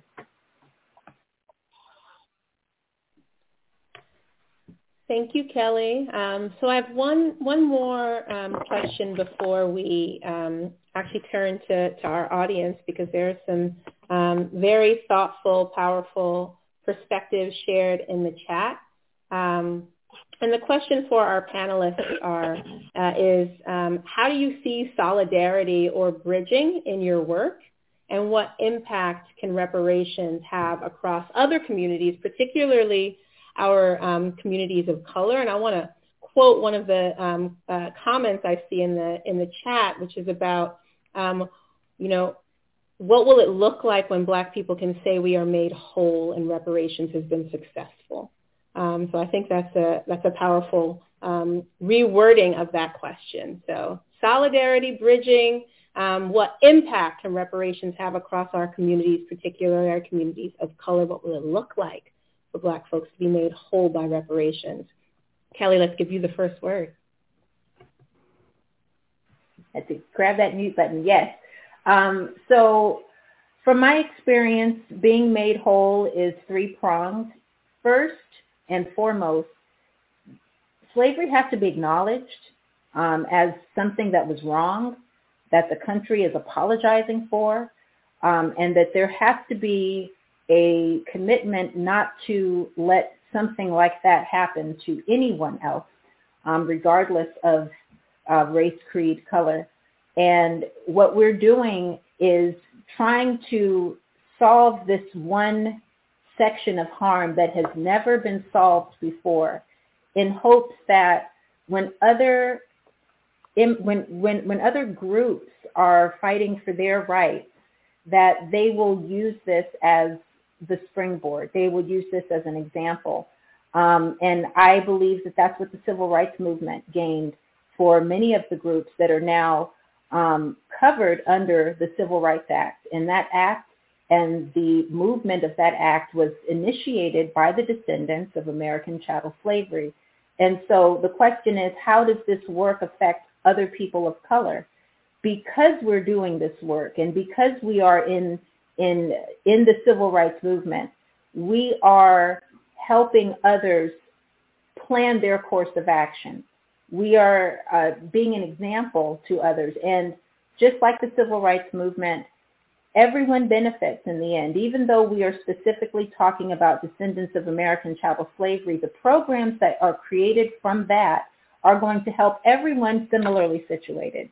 And I think it's important that we understand that and that we collaborate around that effort. Thank you. Thank you. Don. I agree with everything Kelly has said. I would also add that the harm was centuries in the making, and so the remedies should be not centuries, but they should be prolonged. And that should cover not 1 year, 2 years, but, prospectively going into the future. California did not enter the Union as a slave state, but it was plenty complicit with the institution of slavery. And Jean-Pierre, you mentioned that New Jersey was one of the only northern state that passed, agreed with fugitive slave laws. But California had, between 1850 and 1854, two versions of its own fugitive slave laws that permitted the arrest of African Americans within the free state of California to deport them back to the South or enslave them anew. So nobody's clean in this story. The harm is enormous. So ultimately, California, the task force has to figure out, what its responsibility is and what its role. But ultimately, this has got to be a national remedy as well. And I'm hoping that a movement evolves, that it spreads with New Jersey's help and with the other efforts in each of the other locales, that this begins to percolate and begin to look like a national movement for eventually Congress to take this up. Just to close the wealth gap alone is something like in the nature of $14 trillion, according to Professor Starity and Kirsten Mullen. So it's daunting. So one part of the remedy certainly has to be compensation. I agree with Kelly about the other one being programmatic. And all of this is going to be considered by the task force over the next year. I'll just close by finally saying, as the only member of the task force who's not African American, I really feel a heavy responsibility to reach out to other communities. Our story, in terms of our reparations effort, could not have been possible without allies. We're a very tiny part of the population. African Americans are bigger, that population, but only 6% of California, 14% of the country. So therefore, while the remedy has to be specific to the injured, harmed class that we're talking about, there's an element here that I think it's important to recognize that this is a justice issue, and that each time America has become more inclusive, it's actually become stronger. So I'll close with that, but principally organizing and solidarity and allies are crucial. Thank you, Don. Jean-Pierre, how do you think about this question of solidarity and bridging and what the impact reparations can have on other communities, particularly communities of color, and what will it look like for Black folks to be made whole by reparations? That's a very, very big question. All right, I can answer it in a very quotidian, kind of mundane, pedestrian way, and then there's the way in which I think about it. Right, I think the way in which we think about what the reparations will do and the repairs of the harm, we need to understand the role of slavery and its aftermath in creating the U.S. and the modern world. Right, and I think sometimes we underestimate the role and the way slavery shaped and brought into being the United States. Not just the economics, materially, but its culture, its politics, the very way in which people think of themselves, the way in which they interact with each other, the way in which they conduct themselves, right? Slavery had an impact on all those things. And so when we're talking about repairing the harms of slavery, yes, we can talk about material things, and those are incredibly important, right? $14 trillion, right? We talk about programs. But fundamentally, the activist for reparations, Kem Howard, had talked about the first reparative act of slavery was when those who were first enslaved as part of British colonialism fled, right, those 20 people, right, that was the first reparative act fleeing the plantation. But in fleeing the plantation, you're not just fleeing the plantation, you're fleeing the colonial order, creating a slave. You're going towards something else. Right? That's uncharted territory. That requires imagination, that requires work, and building something new. Right? And so when we're repairing the harms of slavery, it's not to just go back to the way the U.S. was before. No, we need to be more imaginative about what it is we're doing. We're creating something different. And so to say that I can tell you what it would be like for black people to be whole, right? Black people are going to be the engine of creating something new, right? And I can't tell you what that new is going to be, but I can tell you it's going to be a world without racial rule, without being governed by race, without being conducting themselves and comporting themselves in certain kinds of ways. I can say that, and that will have a profound effect on people of color to also not be governed by race. That also have a profound effect on white people. And so when we think about reparations, we need to have a more visionary understanding of what reparations can do, because of the way slavery had a profound impact on creating the way we are today, creating the very ways of being, creating the very kinds of inequalities, the very words and language that we use to conduct ourselves, the way we act, the way we talk. And so when we think about reparations, yes, we can think about it in quotidian and material, and those are important, profound ways of thinking about it for sure. What we also need to think about is what can we do with our imaginations? What can we do? We think about a different kind of being in the United States. I don't necessarily have those answers, but I can tell you when we repair the harms, we in this current moment wouldn't be able to recognize that new world, right? Because we're so affected so deeply by slavery, we don't even understand fully how deeply we are affected by it. Thank you, Jean-Pierre. I've been toggling between, listening to our panelists and also checking in on really thoughtful things that are being shared in the comments. So I just want to encourage everybody to take a look. There are some advocacy opportunities and resources and great and important perspectives being shared. And now I actually want to turn to focus on our public comments. We have a question for you all of our attendees. So warm up your fingers if you haven't typed in the chat yet. We want you to. And the question is, what would you most want reparations to accomplish? What would you most want reparations to accomplish? If you had to pick one or two, what is the most important thing that reparations at the end of the day accomplish? And while you're typing your thoughts in the chat, we're going to bring Minnie back on. We're going to play a little music, and when we fade the music, then it's time for us to come back, and our panelists are going to react to what they have read in the chat.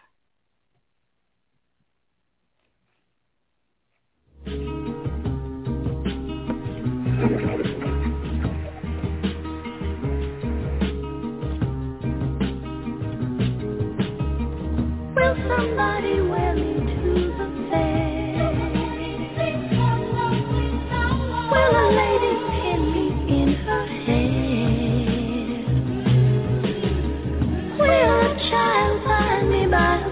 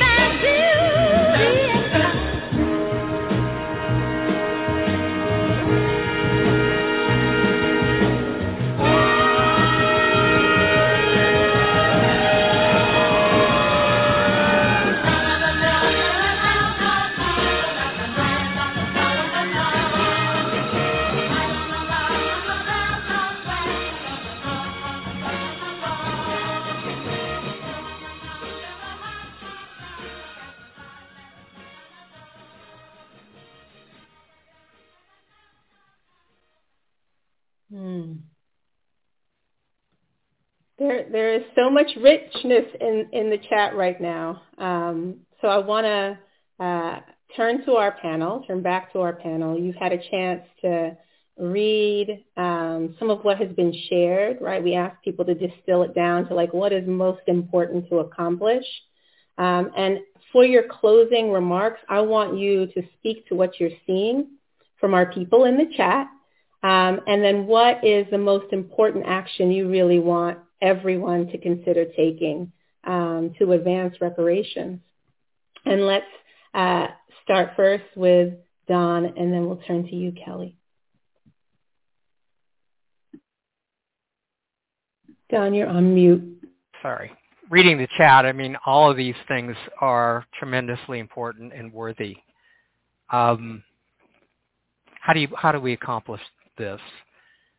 Can't do it without creating the political will at a legislative level. The remedies that need to be done are legislative remedies, both at the state level for all the states, but most importantly at federal level. And in order to do that, at least, in my experience, going through one of the more modern times reparations, it's a political organizing education effort. And programs like this certainly do that, but we need to amplify them, exponentially. I think the other piece of it is beyond closing the wealth gap and housing and specific things, one of the things we learned in our movement was the restoration of identity. And that has to do with acknowledgement of the wrong, to shine a light on buried and erased history that is a subject of willful amnesia. I mean, the fact that we're just learning about, in the mainstream press, like the Washington Post and the New York Times, covering Tulsa and Greenwood over 100 years after the fact, is just a testament to how erased this is. And one of the things that we learned in compiling the interim report is that history is littered with Greenwoods and Tulsas. It happened all over the place. So there has to be a massive education program in addition to all of the tangible things that have to do with compensation and restitution and closing the wealth gap and so on. I just close by saying these comments are helpful as the task force goes into its next and most important phase of determining what the reparations might be with respect to its recommendations. I'll close there. Thank you, Don. Kelly, I want to turn to you. Yes, so in looking at the chat, there were a lot of questions about what type of programs and what programmatic relief would look like in my estimation. And I believe that something that has to do with land granting, homesteading, home ownership, because that is the number one wealth creating tool in the United States. And money does not solve that. And I believe that has to be on the table. I think it would be wonderful if the descendants of American chattel slavery, because of our free labor, that perhaps something could be written in the tax code in California where there's some exemption that's given to the descendants of American chattel slavery for paying income taxes on their income in the state. Those are the types of programs that I think can happen in a legislative setting, like Don is expressing, that individuals cannot recreate or address systemic harms that were caused by a country. So it's very important that our legislators are on board with what we are talking about and that they are in line with redressing the harms. What have we learned in Detroit? We have learned that programs are important, that just giving money, just giving $25,000, that can be gone in a year. And like Don expressed, whatever payments, monetary, programmatic, it should be generational. It shouldn't just be something that can dissipate in a year. But thank you for the comments, and I appreciate being able to talk to you all today. Thank you, Kelly. Trevor, what are you seeing that you really want to react to, respond to in the chat, and what is the call to action you want to offer our audience? Yes, I'll lift up Grace's comment. She said, given the centrality of slavery to the development of U.S. racial capitalism, how can reparations address systemic roots of racism and of key U.S. institutions? And I think this is exactly the point Jean-Pierre was making. I see reparations as a world-making process. And if we look at reparations as a world-making process, building this new world, then we have to go to the root of the issues. And when you go to the root, and you see that slavery is at that root, and you also see that settler colonialism is at that root. So reparations then is a decolonial process, right? That reparations is uprooting the colonial state that is the United States, right? And so to speak to the question that we got asked earlier, solidarity between communities, whenever I talk to the indigenous community, I'm just amazed at in the ways in which that they advocate and support Black reparations, while still also talking about and advocating for their own land reparations. And these two things can coexist, and they have coexisted over time.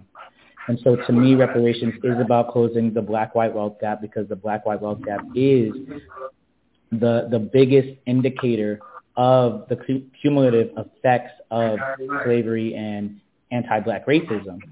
But it's also about more than that. As I touched on earlier, it's a political and cultural project transforming the systems, dismantling U.S. racial capitalism, as Grace pointed out, and then really, as Jean-Pierre pointed out, envisioning a new future, a new country that has really rewritten and lived up to these values that it espoused in the Declaration of Independence.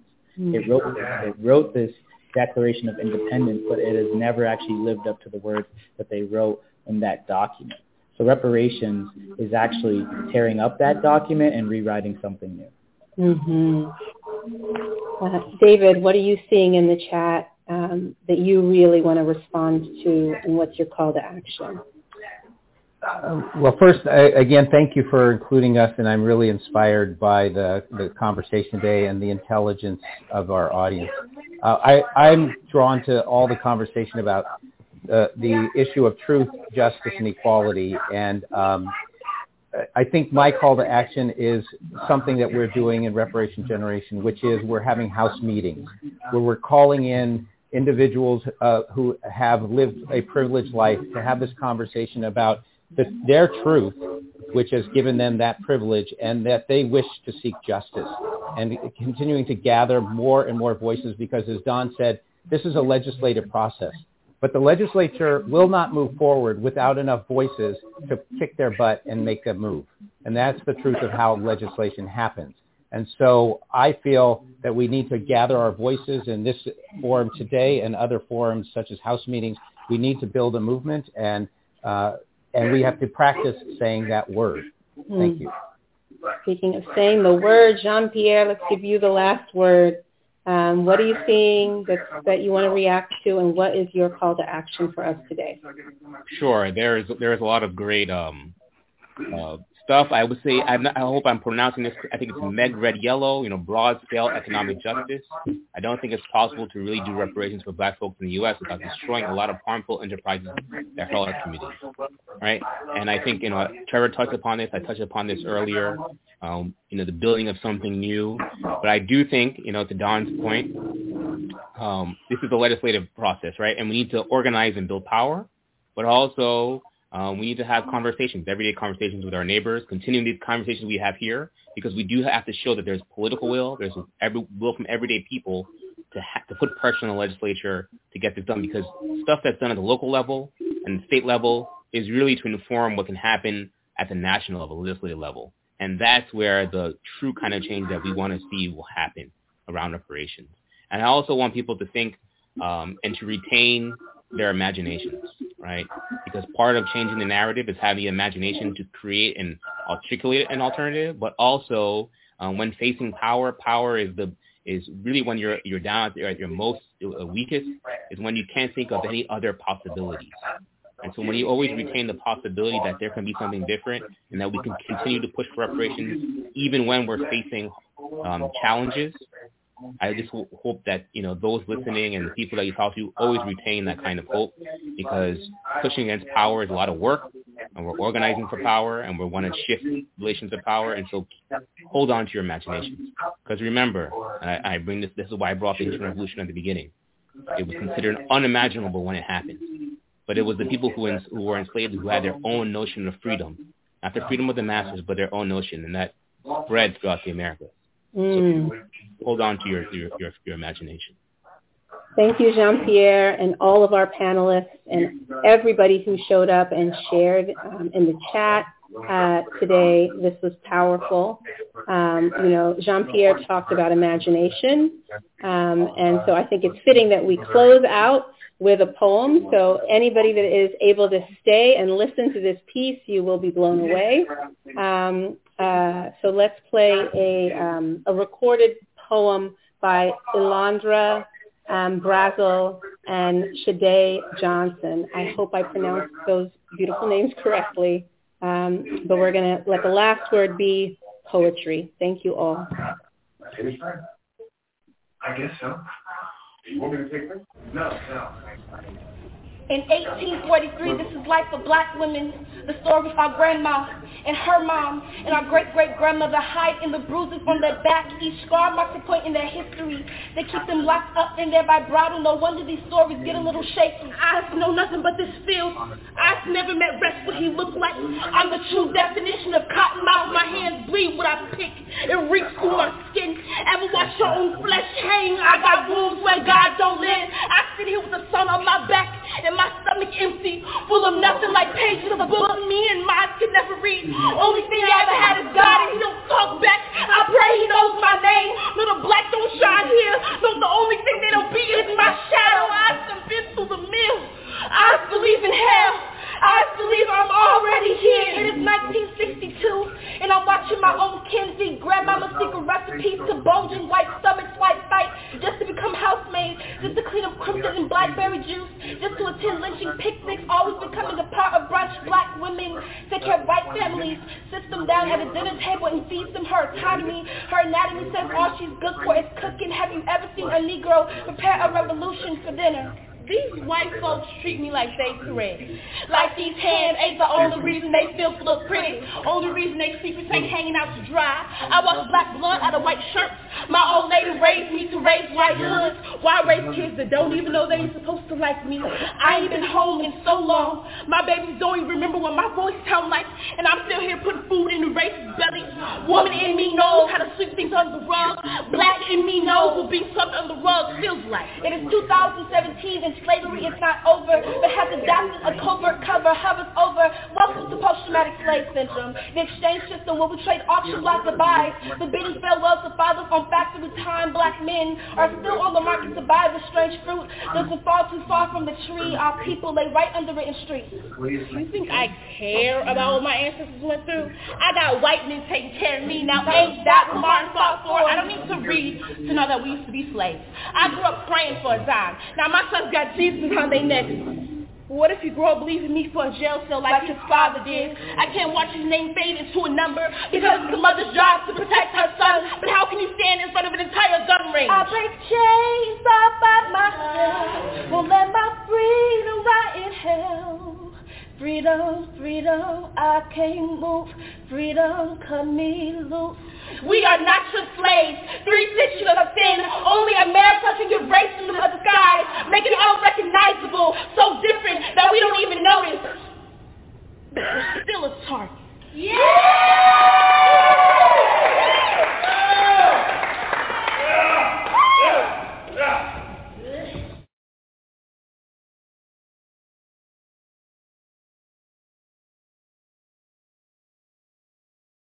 King Charles III addresses the British Parliament for the first time as monarch. We begin today's show looking at the legacy of British colonialism in the Caribbean, where there are growing calls for reparations. The Caribbean at one point formed the heart of England's first colonial empire in North America. Many of the more than 2.5 million enslaved Africans taken to the British Caribbean were worked to death. The string of island nations includes Jamaica, Barbados, the Bahamas, Antigua and Barbuda, and Trinidad and Tobago, among many others now in the British Commonwealth. Following the death of Queen Elizabeth II, the Prime Minister of the twin island nation Antigua and Barbuda said voters may soon decide whether to leave the Commonwealth and become a republic. Prime Minister Gaston Browne spoke to ITV News after he confirmed Charles III as king and head of state. This is not an act of hostility or any difference between Antigua and Barbuda and the monarchy, but it is the final step, as I said before, to complete that circle of independence to ensure that we are truly sovereign nations. What sort of time frame would you think on a referendum then? So I'd say within the next probably 3 years. This comes after Barbados voted last year to break from its colonial past and become a republic. Meanwhile, in Jamaica, the ruling Labour Party says it also plans to hold a referendum on becoming a republic. For more, we're joined in Kingston, Jamaica, by the renowned Jamaican dub poet, Muta Baruka, who's also a musician, radio show host as well. And in St. John's, Antigua, Dorbreen Omar is with us, the chairperson of the Antigua and Barbuda Reparations Commission, also an ambassador at large of Antigua. We welcome you both to Democracy Now! Dorbreen Omar, let's begin with you. With the death of the Queen, first your response, and then what you're calling for your country. Well, it's good to be here. Let me say thanks for having me. In terms of my response, I will be very measured here. I will recognize that we are talking about death. We are talking about the loss of human life, and that the Queen would have had family, etc. But I'm under no obligation, I think, to be mourning her death. And that is simply because of, I think, my understanding of history, my understanding of the relationships of the British monarchy to African people and Asian people, but to African people certainly on the continent and here in the Caribbean. And so that my response is perhaps to recognize the role that the Queen Elizabeth II has played, how she has managed to cloak the historical brutality of empire in this this veneer of grandeur and pomp and pageantry, I guess, graciousness. But I think that at this point in time, we need to examine that history a lot more closely. And speaking of that history, could you, for those people who are not aware, especially of the roles of King Charles I and King Charles II in the Caribbean, and especially towards your country, could you talk about that? Well, if we look at the role of monarchy, so we are going back now, mid-17th century, 1600s, King Charles I was perhaps the monarch, I think, that opened the trade between Britain and Africa. That was originally gold, minerals, etc., that opened that trade up to human trafficking, to the enslavement, to the movement of enslaved Africans.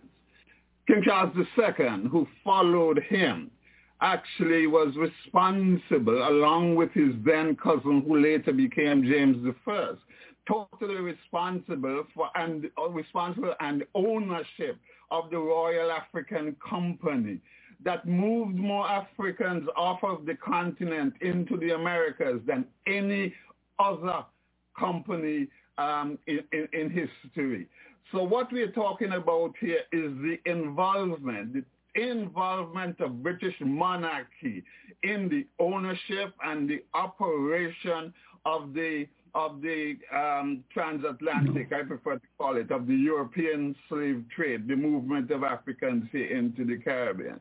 And so we now see this movement, and even before Charles I, we can be addressing Elizabeth I, and we see this recurrence, of course, in the names that we're talking about. And so we now supposedly should be mourning the death of Elizabeth II, and welcoming a Charles III.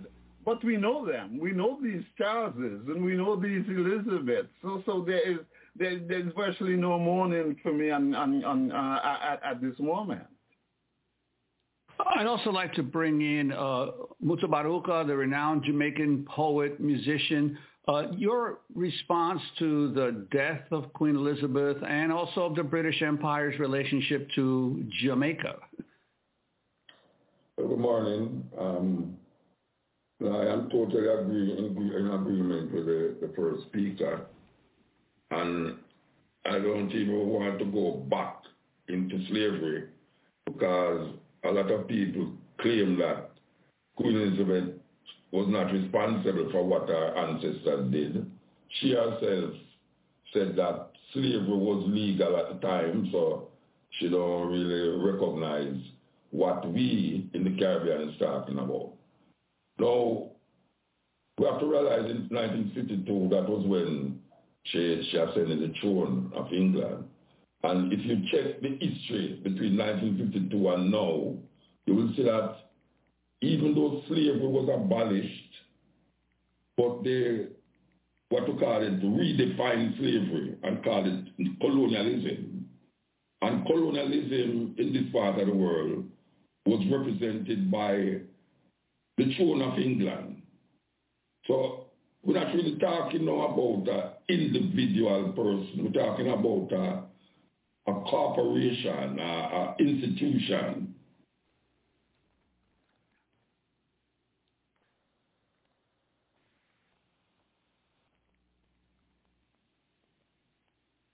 This episode is made possible by PwC. It's getting hot out here. Moving the mercury can help move your business. PwC helps turn sustainability theory into real-world action. Reduce your carbon footprint while increasing transparency in net zero commitments. Start with reporting to identify your climate risks and reinvent your business. Create a more sustainable business and a stronger planet. It's all part of The New Equation. Learn more at thenewequation.com. Hello, it is Ryan, and we could all use an extra bright spot in our day, couldn't we? Just to make up for things like sitting in traffic, doing the dishes, counting your steps, all the mundane stuff. That is why I'm such a big fan of Chumba Casino. Chumba Casino has all your favorite social casino-style games that you can play for free anytime, anywhere with daily bonuses. That should brighten your day a little. Actually, a lot. So sign up now at ChumbaCasino.com. That's ChumbaCasino.com. No purchase necessary. VGW Group. Void where prohibited by law. See terms and conditions. 18+.